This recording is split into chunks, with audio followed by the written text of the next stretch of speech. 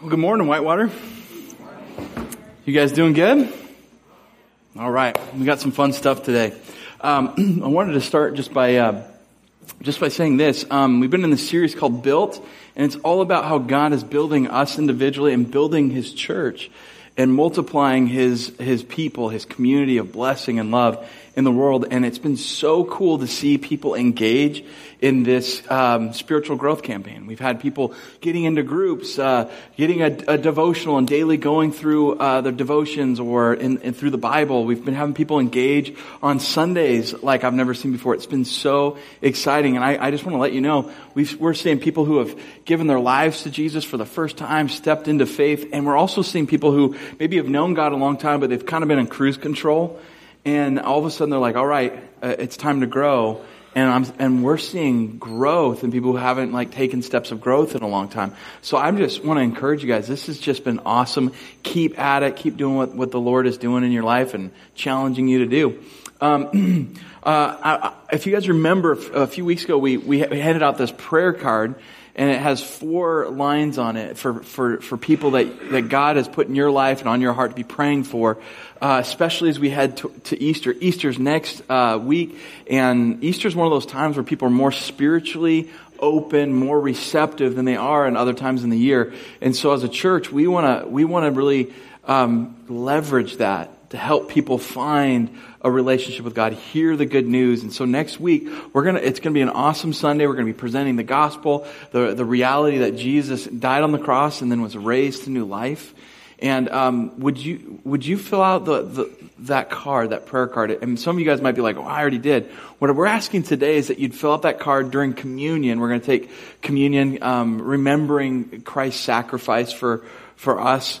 And at communion, if you wouldn't mind writing those names, even if you already have a card, and putting it in the plate as it goes by later, because I'm going to be personally praying for those names. I'm going to be praying for your friends and your family members. You can just put first names. That would be awesome. And our staff is going to be praying for them as well, because we want to see God break into people's lives. Isn't that cool? So that's how you can kind of partner with us today and as we go through the season. With that said, I'm going to pray and we'll jump in. Father God, thank you for every soul who's here. Lord, we come here today to hear from you, to have a word of truth, a word of challenge, a word of grace into our lives. Lord, would you use us? Would you use our lives to bring blessing to others and to bring fullness to other people, Lord? And would we walk out of these doors today inspired by your word? And in Jesus' name, amen. So at our church, we want to be a church of belonging, but also blessing. We want to be a blessing to the community. We believe that God has blessed us so that we can bless others. And around Easter time, we often have, spring carnivals and Easter egg hunts. And we had our first of those for the season yesterday. And we actually have a few pictures, if we could throw them up here. We had tons of eggs, tons of people. This is at Frederickson Elementary School, the actual building, our first rental building as a church. It's where we kind of got our start. We had all these kids. You should have seen them the kids were just screaming with delight, except for the few that didn't get eggs. It was just so fun. I think Nate was one of the guys here. Nate is in one of the groups that was leading this, and his job was to be the enforcer, the bouncer, because kids are waiting at the edge to get their eggs, and after they've gone and done the bouncy house and the Easter bunny and all that stuff, all of a sudden they are now in hunt mode, and their parents, I was finding, are super strategic. They were sitting their kids down. They're look for the golden egg, find the golden egg. I'm like, there is no golden egg that I know. And they're find the golden egg. And if you get an egg, Phil, if it's heavy, if it's not heavy, throw it away. Go get the heavy ones. They're strategically, and they're trying to get it closer. And they're see that spot. It was so funny to watch this. And the kids are getting all serious. And some of the kids, before it was time and people are slowly coming out, they're walking through the park, walking through the areas with the eggs. And there's some kids sneaking and snaking some eggs. And Nate's put that down. He had that kind of that enforcer look, and there's a few kids that are putting them and backing away, and it was pretty awesome. You did a good job, Nate. I was proud of your enforcing skills. And then when it was time for the kids to go, like, it was just screams of delight. One little girl only got 3 because she had moved up from the young age, and it was her first time with all the older kids.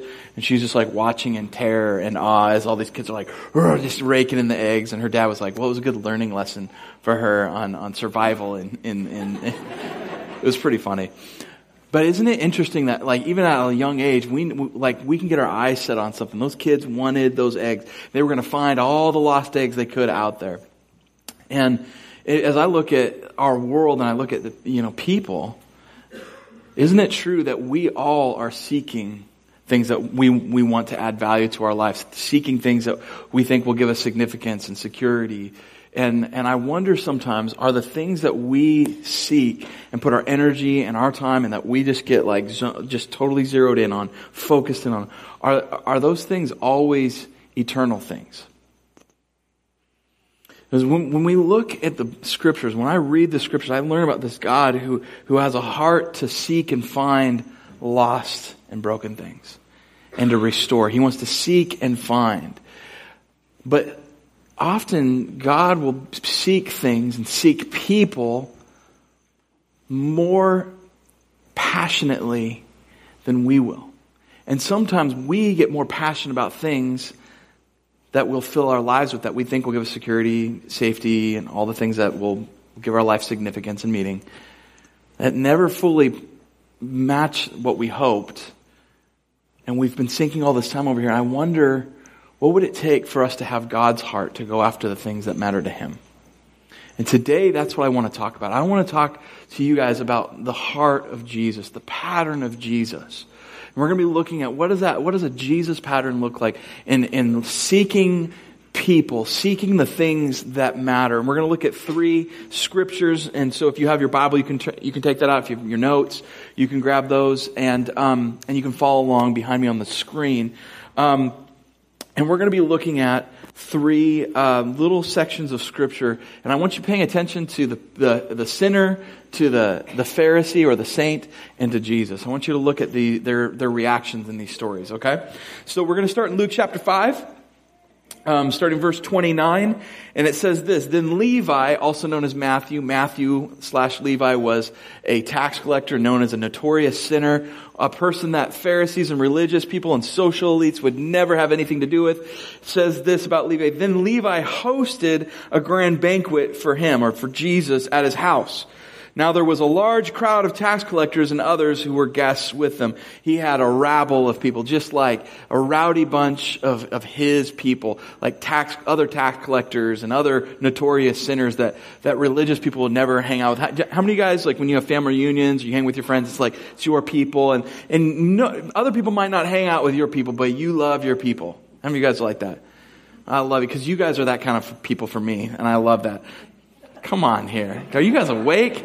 So he's got all these sinners, all these nobodies hanging out with them, and the Pharisees are there too.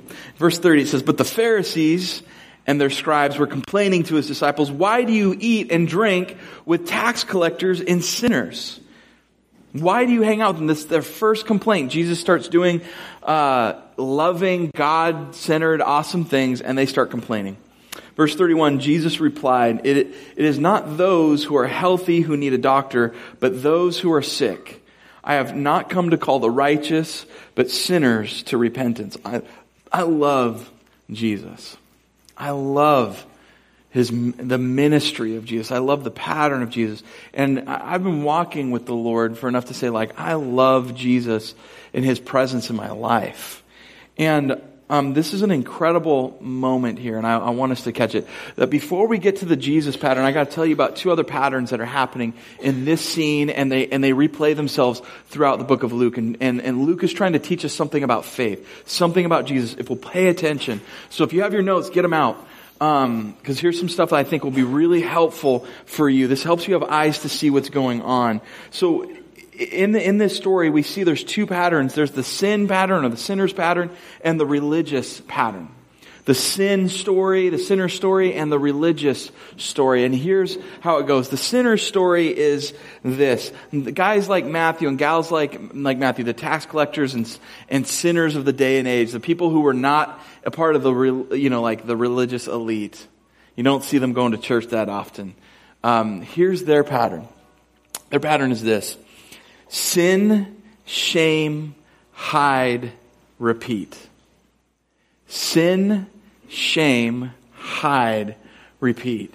This is the pattern. There'd be sin. So if he's at this party, there's these tax collectors. So maybe the sin of some of his friends is like tax collectors were hated at the time because they would often steal. They would take more than they should. So they would steal from people. That's their sin. And then there might be shame about that. And when have you ever done something wrong and you have that burden of shame and guilt in your heart and you're just like, I hate this feeling. Well, the pattern with shame for humans is then we'll go hide from it. We'll hide from the sin and shame. We'll find some way of covering it, making it look like it doesn't exist, that we didn't do that, pretend that we didn't, like in this case, like pretend that they weren't stealing from people, and find other ways of hiding that. There could be someone in your life that struggles with particular sin. You can have, I'll make this a simple illustration. You can have someone who struggles with addiction, maybe to alcohol. And so the sin for them, they get under pressure, they get under stress, and so all of a sudden they give in and they make a decision to start drinking, and then that leads to the cycle of addiction that they have. So they sin, and then after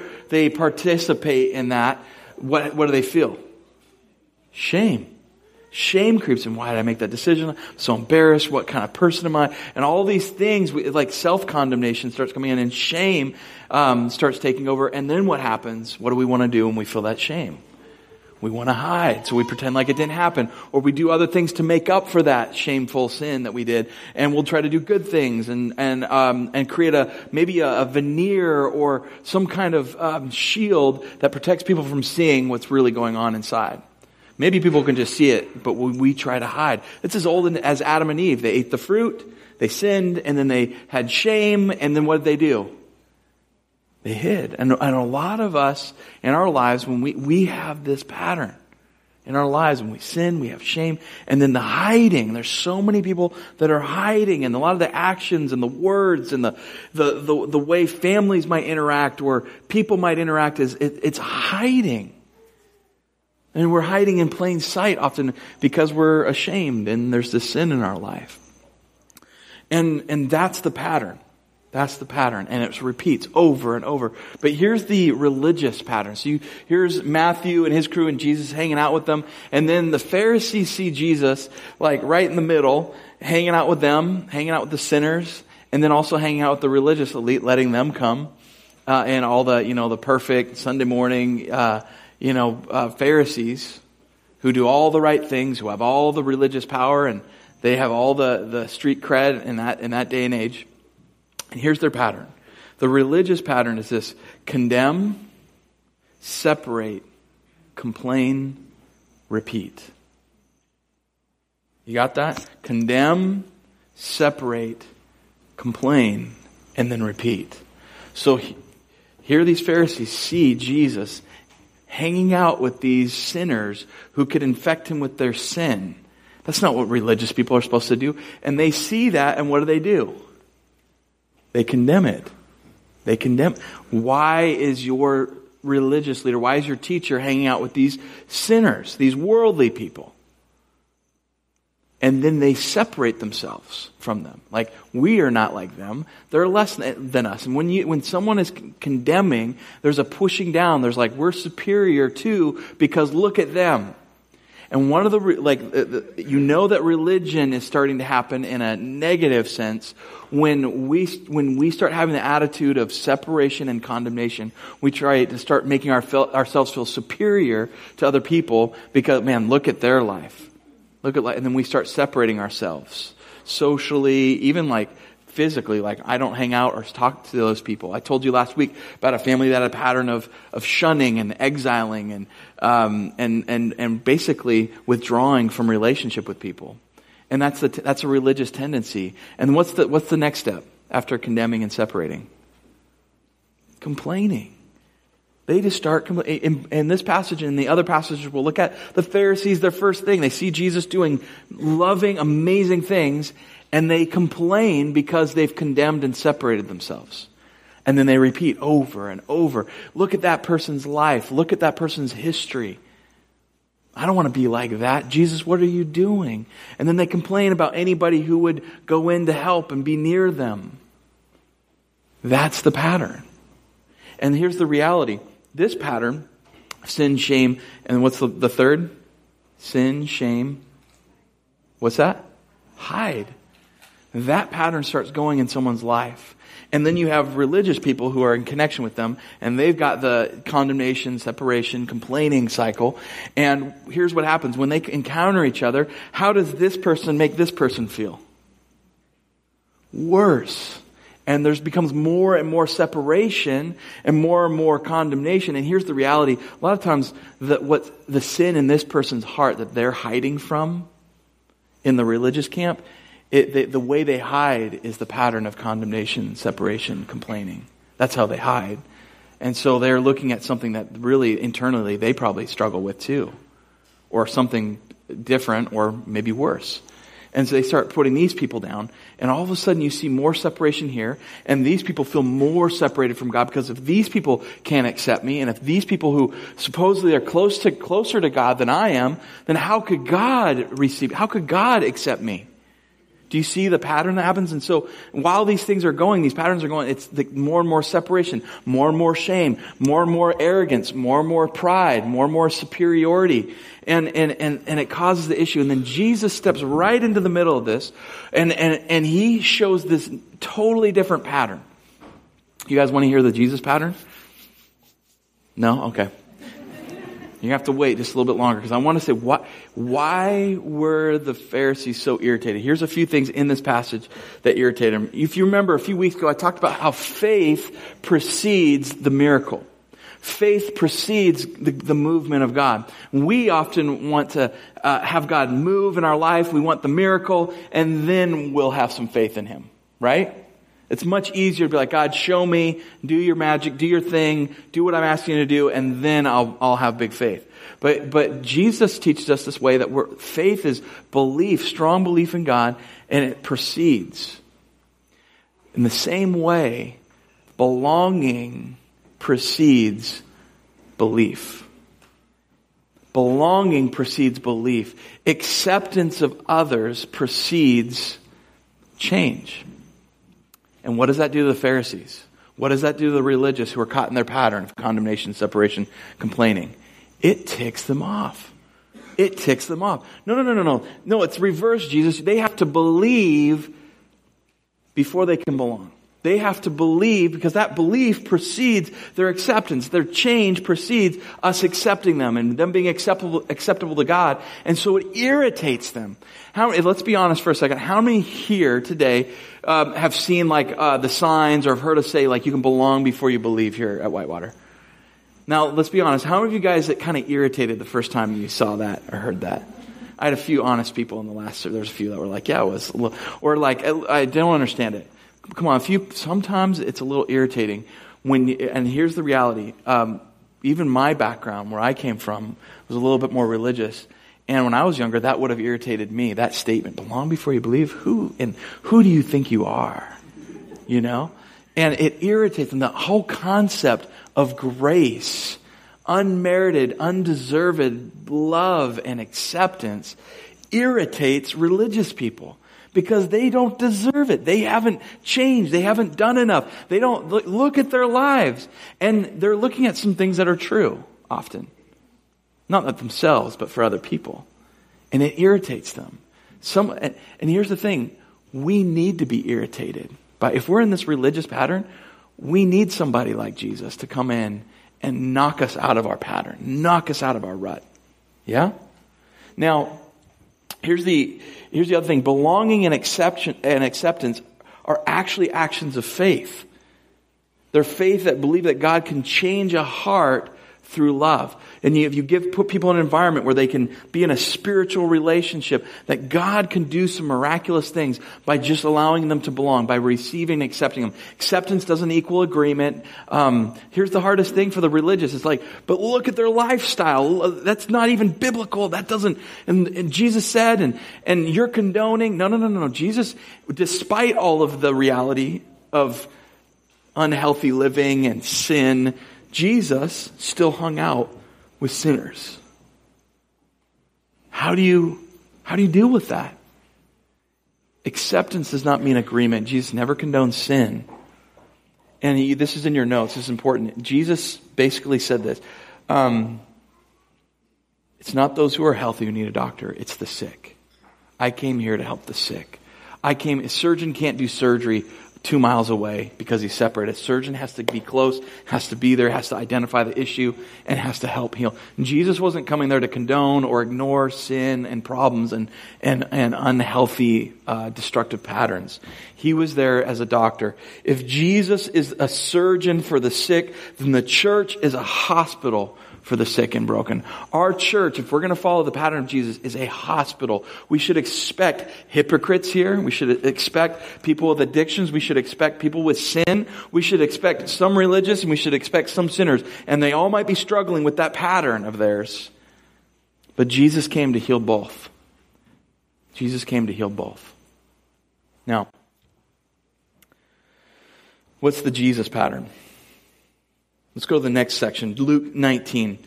A guy named Zacchaeus. He's also a tax collector. He's a sinner.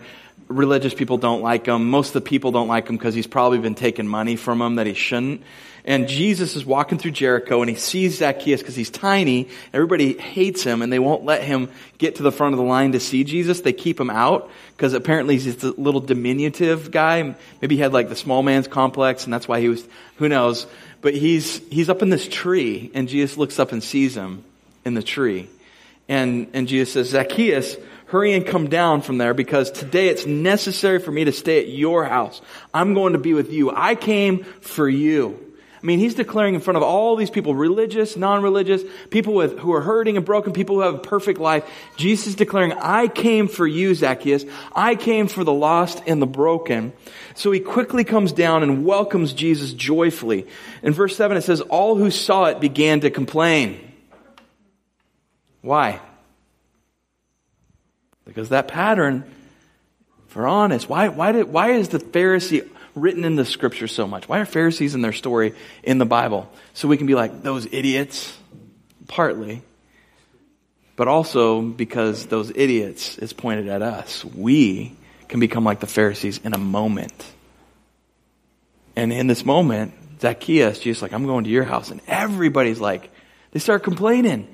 Condemnation, separation, complaining. So what happens in this story?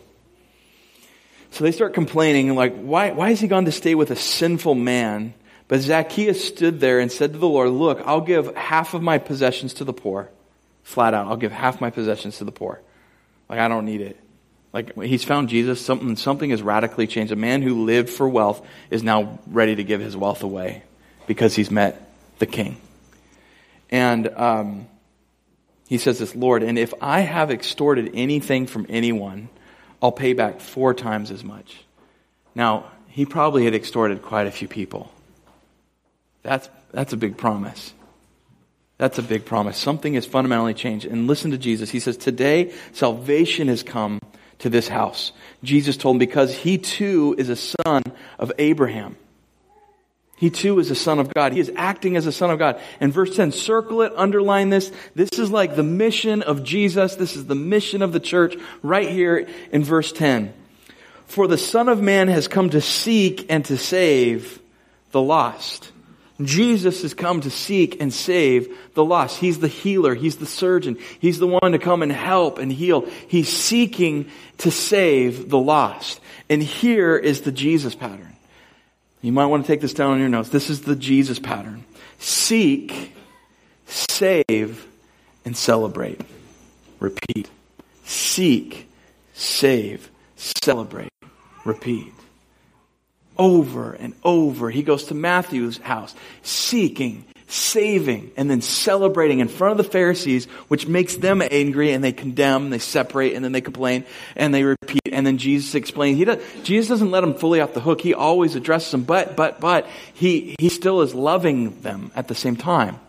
And I love this pattern.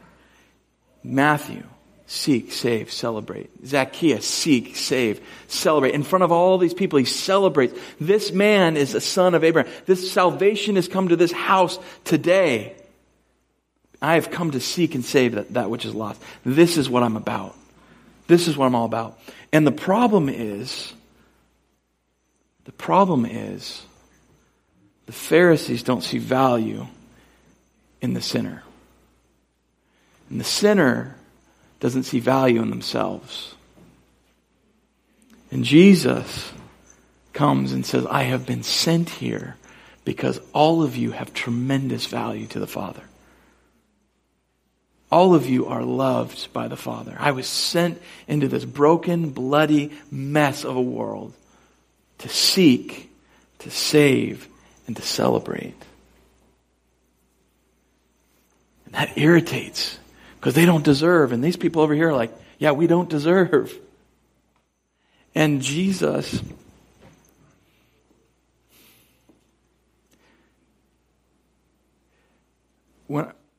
as I've pastored, I've noticed that sometimes people can kind of forget why we exist, why we are here. We are here to follow Jesus. And what was his mission? Seeking, saving, and celebrating. And it's never so sad to me as when I see somebody who's grown up in Christ and who is a disciple of Jesus, and they've had everything given to them as far as faith goes, and they've been around church, and they fall into the Pharisee pattern, and they forget our mission. They forget what really matters to God. They forget it. Could you imagine I've had people come up and ask me this before, like, hey, when we were seeing all these people find Christ and like awesome things are happening, and that's just the story at Whitewater. And being like, yeah, but when are you going to take these people deep? What's your plan for discipleship? Could you imagine asking Jesus that, going up to him and be like, hey, Jesus, at Zacchaeus' house or at Matthew's house, all these sinners and people, and like, hey, this is pretty cool. I mean, it's neat that you got all these people here, and you're helping them feel better about themselves because they're really messed up. But when are you going to take them deeper, Jesus? When are you going to disciple them? What's your plan to disciple them? And you can just see Jesus looking at them like, are you kidding me?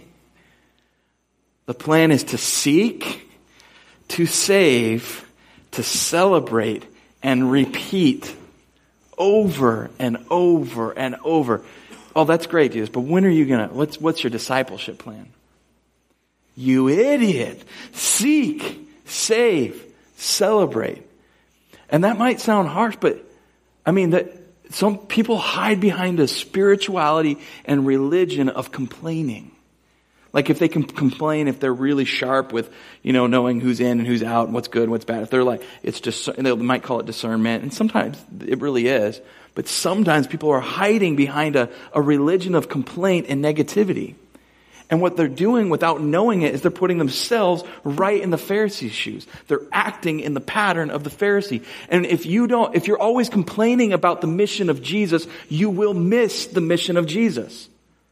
It's not saying that reading our Bible is bad. It's not saying that prayer isn't important. It's not saying that growing and your mind, your heart, your actions, your hand, all that's so important. And all that is so necessary for the mission of God. We're not going to seek, save, and celebrate well if we're not personally growing. But friends, let's not mistake ourselves. It is not about us. It is about reaching the outsider. When we go to reach people that Jesus loves, there is a cost. There is a sacrifice. And we have to keep the mission the mission. And the pattern of the Pharisee wants to pull us out of that. And the pattern is to seek, the Joseph. I'm seeing names and people that God has saved and transformed at our church.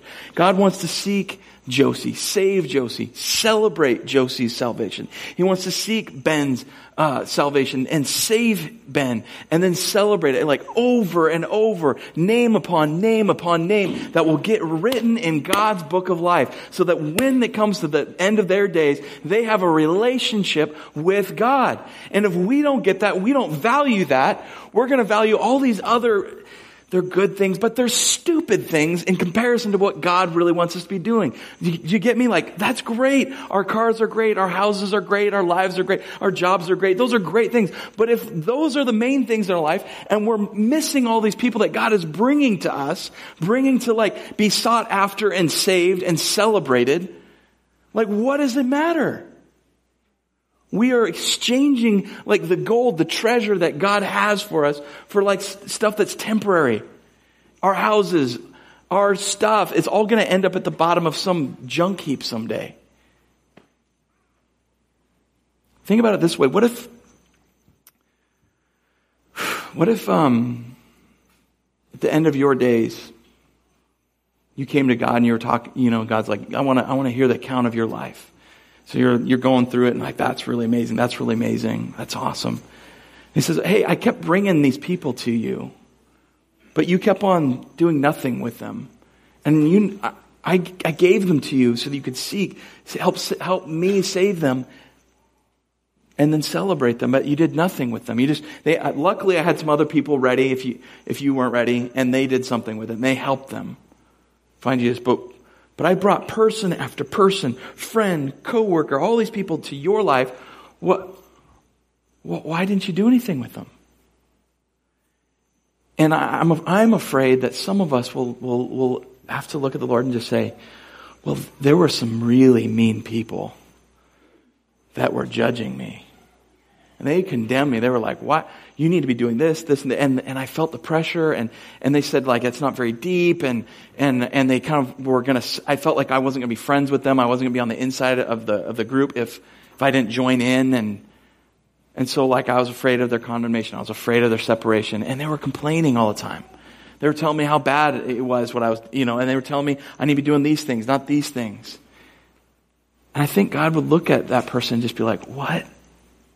Why are you more afraid of a little human being who has limited capacity to think, imagine, understand my heart, and they're locked in this religious pattern? Why would you be afraid of their condemnation more than mine? Why would you be more worried about pleasing the religious person who's trapped in a futile pattern? Why would you be afraid of pleasing that person more than you want to please me? Friends, we are all going to have to give account. God is passionate. He loves lost people. People matter to God, so they should matter to us. Are there people in your lives that God has brought and He is seeking to save them and celebrate it? I don't have time to read this, but the last story I was going to tell you is Luke 15. Jesus with people again, and the Pharisees complain again, and Jesus says, let me tell you a story. Which one of you, if you had 100 sheep and one wandered away, wouldn't chase after that sheep, find it, put it on your shoulders, and bring it back to the other 99? If you had 100 sheep, one escaped, you find it, you bring it back to the other 99. And this is I love this. The end of this verse, it says this powerful thing. It says, I tell you, in the same way, there will be more joy in heaven over one sinner who repents than over 99 righteous people who don't need repentance, over people who think they're righteous, who think they have it all together. God is looking for lost people, broken, hurting. He is actively seeking them. And in this story, I'm just going to give you these three so that the OCD note takers won't feel gypped. You are out there, and I love you. The first thing we learn about seeking, how to seek, is this: leave the many, go after the lost one. Leaving the many doesn't mean that God doesn't care about the many. God, it says that if you're a shepherd, you have 100, you care about them. Shepherds care about them. But the one also matters. It also matters. It means we have to leave the comfort of our tribe and our people, and we have to go after the one that maybe other people don't care about as much. We have to leave the many to go after the lost one. And going after the lost one takes determination. It takes like a gritty, determined love.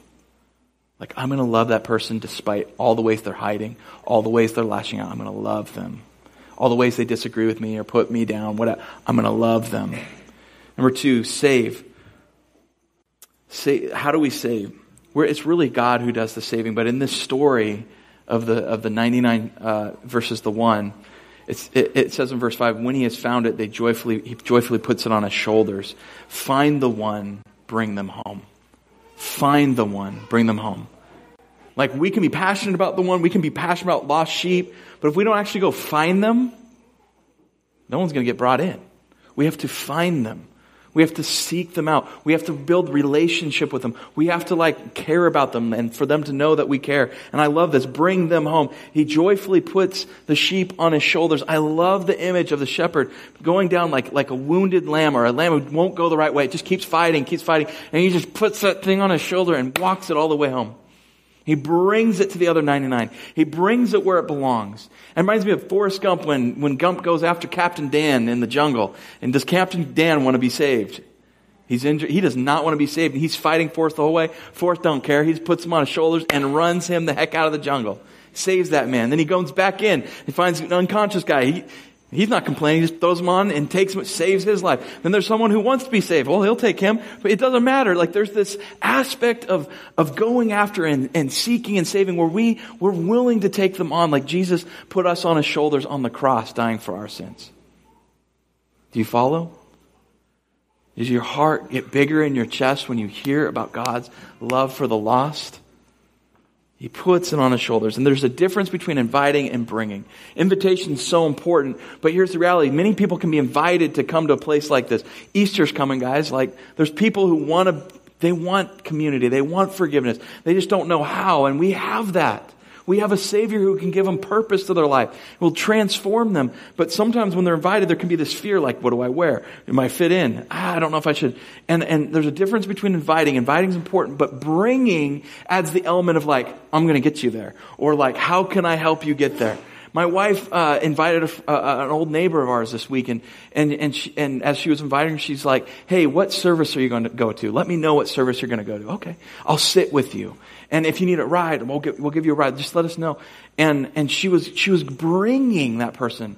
Invitation's important, but bringing is so effective in helping people feel wanted and loved. Last one is this: celebrate. Joy follows repentance. The Pharisees who were in the Pharisee pattern wanted, if someone was going to repent, they wanted penitence, or they needed to grovel and feel bad, and you really owe us. And so this almost this shame and guilt should follow repentance. Jesus says when the sinner, broken, lost, messed up, when they repent, when they turn their life to God and they begin to change and something in them changes, celebrate it. Have joy. Shout it out. Let people know this is amazing. And in Jesus' pattern, it's always seek, save, and celebrate. And friends, we are going into the next 2 weeks of a seeking and saving time of our church. We're going to have Easter, and then the week after we're having baptisms. We're going to have gospel presentation. I believe God is going to bring people to himself. And then the third week, we're going to celebrate. And we're trying to get better as a church at celebrating what God is doing in yours and mine and other people's lives. So friends, who in your life needs to be brought to Jesus? What would stand in the way of you bringing, caring, going to, finding, and bringing them to the ultimate acceptance of Christ on the cross? Let's do it together. Seek, save, and then we will celebrate. Amen? Let's pray. Jesus, we love you. We're so grateful for you. You are our Lord. You are our Savior. I pray that if there's anybody in here today that's caught in a pattern and they've mistaken spirituality for complaining and condemning and separating, Lord, would you move them into the Jesus pattern? Would they repent? Would they come back to the middle and be with you, Jesus? And if there's someone caught in the pattern of sin and shame and hiding, Lord, would you bring them into your love, into your grace today, Lord? And may we join the mission of seeking, saving, and celebrating the lost. In Jesus' name, amen.